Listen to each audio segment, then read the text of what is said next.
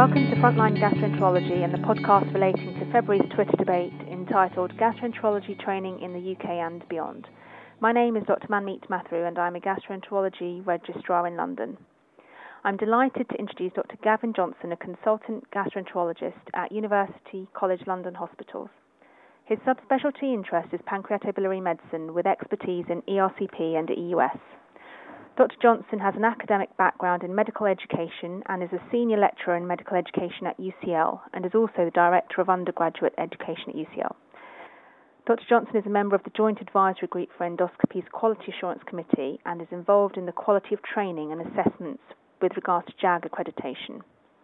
Dr. Johnson was chair of the BSG Education Committee till 2015 and has vast experience of conducting postgraduate courses, including London Live Endoscopy.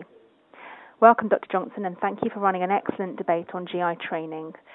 So I was wondering if you could tell me, how did you develop your interest in medical education and why do you think it's so important? Yeah, very good question. As many things in a career, it was serendipity.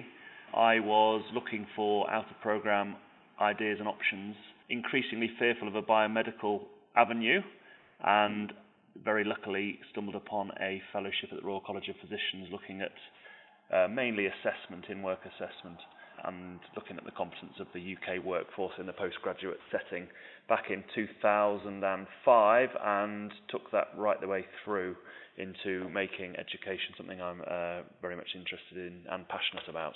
That's really interesting. Given that background, what's your opinion on JAG endoscopy training, and can you give us a flavour of any upcoming developments? Yeah, so only recently did I start my involvement with JAG, which has been very interesting. So for about a year now, I've sat on their QA committee, which largely has been trying to look at DOPS forms and the accreditation process for various endoscopic procedures. Now, we've known for some time that it's possible to be signed off with gastroscopy and signed off with colonoscopy, and it's very well defined how that runs.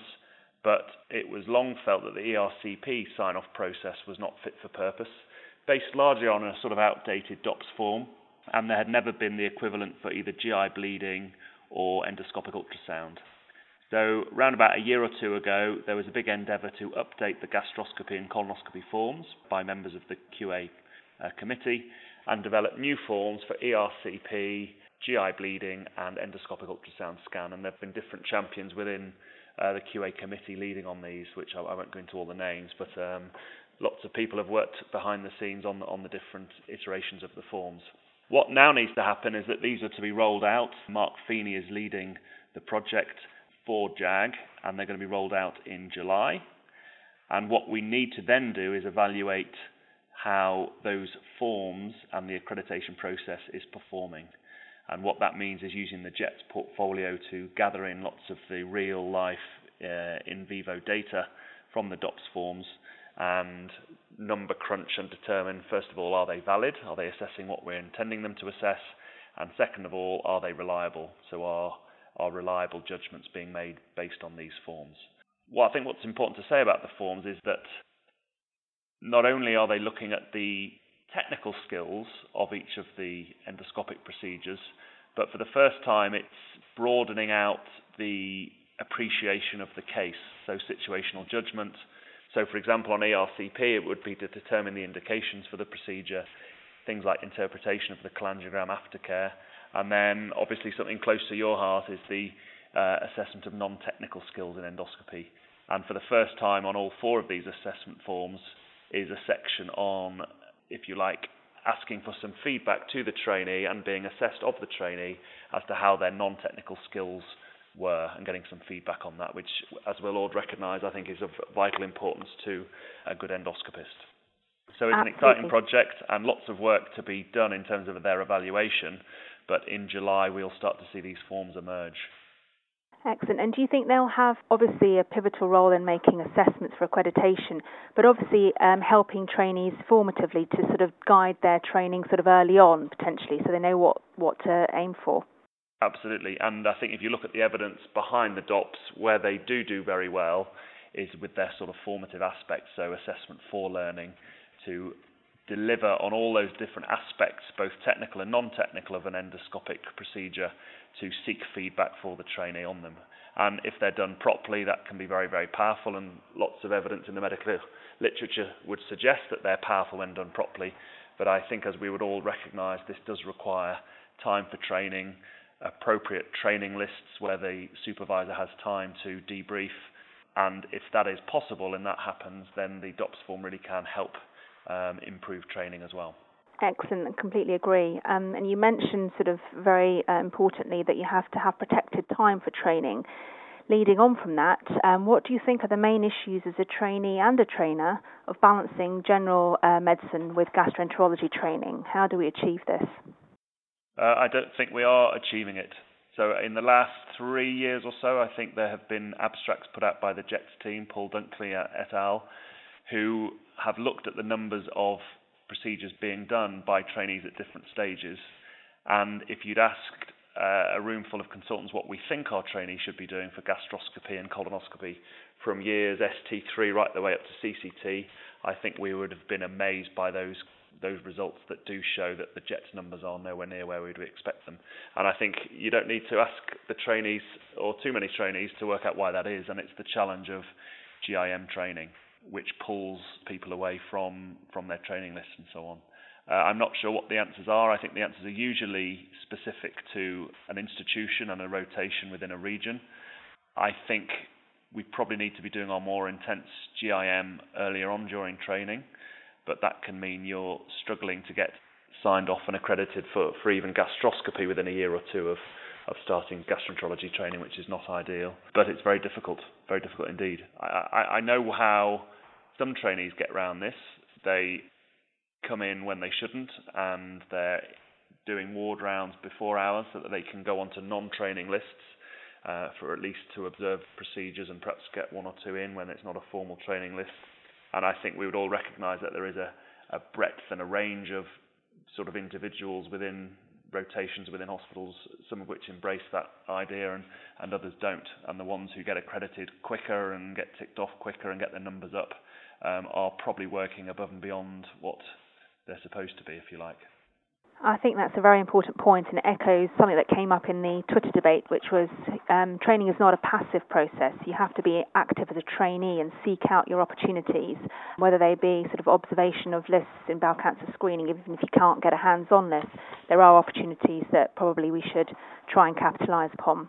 What are your thoughts on 7-day working and the proposed new junior contract? How is this going to affect our training? Yeah, so this, perhaps not surprisingly, in the current political climate, it came out loud and clear on the Twitter debate last week that this is really of prime concern to the trainees, and why would it not be? Perhaps not for the current cohort, but those coming through. What has not come anywhere near the debate, as far as I understand it yet, is if we're to deliver 7-day working, and each day is a standard working day, then it is crucial of the Royal Colleges and the national societies such as BSG to recognise that training must and has to fall hand in hand with it being a 7-day process. I don't think we can cherry pick which days of the week are training opportunities. Now, further to that, I do think some of the best training can often be available at weekends, even under the current setup of hospitals. So that is out of hours GI bleeding. It can be specialty ward rounds where perhaps you're seeing a cohort of more specialist patients as a trainee with consultant supervision. I think that can be very powerful, but that would no longer be valid really if we're talking 7-day working, because every day is said to be the same. So as and when these plans mature, if they get off the ground, then I think anyone with a vague interest in training at a postgraduate level needs to be on the front foot to really make sure that training doesn't suffer, because it's a concern and a threat, I agree. And how do you have any comments on subspecialty training, obviously having a background in ERCP? How are we going to ensure that the appropriate subspecialisation in, say, for example, hepatology or ERCP is appropriately carried forward? As things are, I think there's reasonably robust pathways of selecting into subspecialty. So there's the recognised extra liver year, which seems to be working well around the country. The other subspecialty programs, such as IBD and nutrition, have been a little bit more sporadic and, fair to say, I think, less mature, if you like, less embedded into the sort of psyche of trainees coming through than are the liver years. And the advanced endoscopy fellowships haven't really taken off either to be recognised to be a nationwide recruitment process.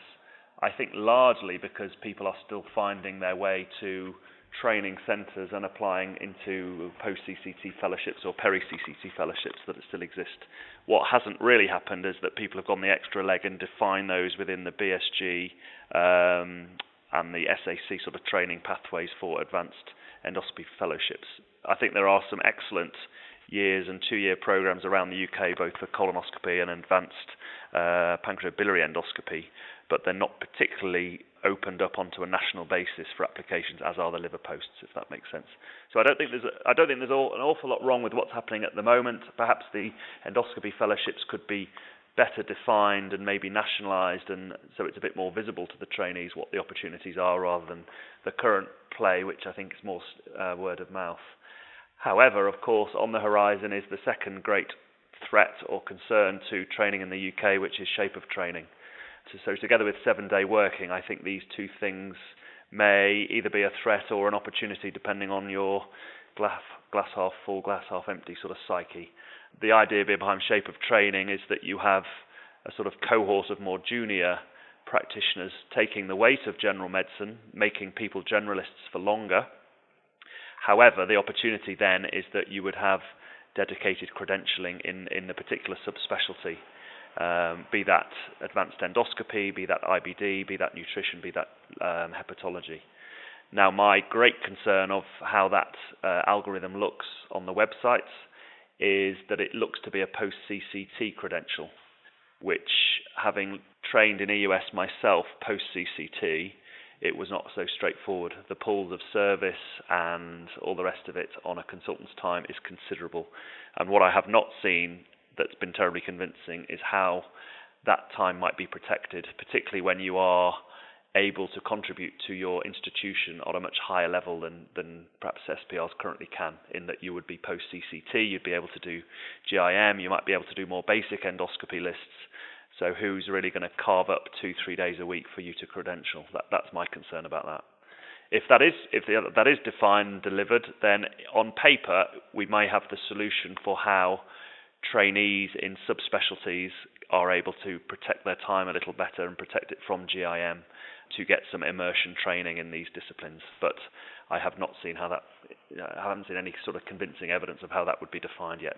Thank you. That's a really interesting point. And I think with the current political climate, it's important to sort of highlight that there are changes that we have to embrace and sort of find the opportunities, I guess.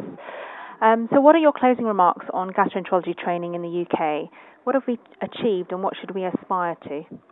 Okay, well, I think on the positive note, I think what has been done for the standard of endoscopy training in the UK in the last 10 years has been, first of all, evidenced by papers, with the 2 audits done by the BSG most recently 2 years ago published, show that the cecal intubation rates, based on the, if you like, JAG revolution of recognising training posts, creating endoscopy courses, delivering the JETS electronic portfolio, and defining how an accreditation for colonoscopy may look via key performance indicators, I think has been sensational. And it's no accident that the BSG and JAG have exported some of this expertise around the world. I think the same could be said of other subspecialty within the UK.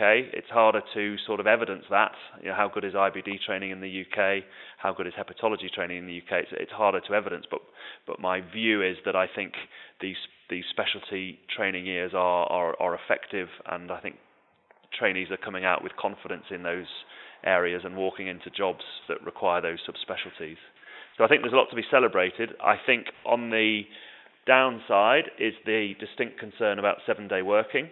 If that's going to dilute how much training is happening, then we have concerns. Are trainers going to be as happy delivering training lists on Saturdays and Sundays? We have to look at that and make that very much part of our sort of conscience as trainers.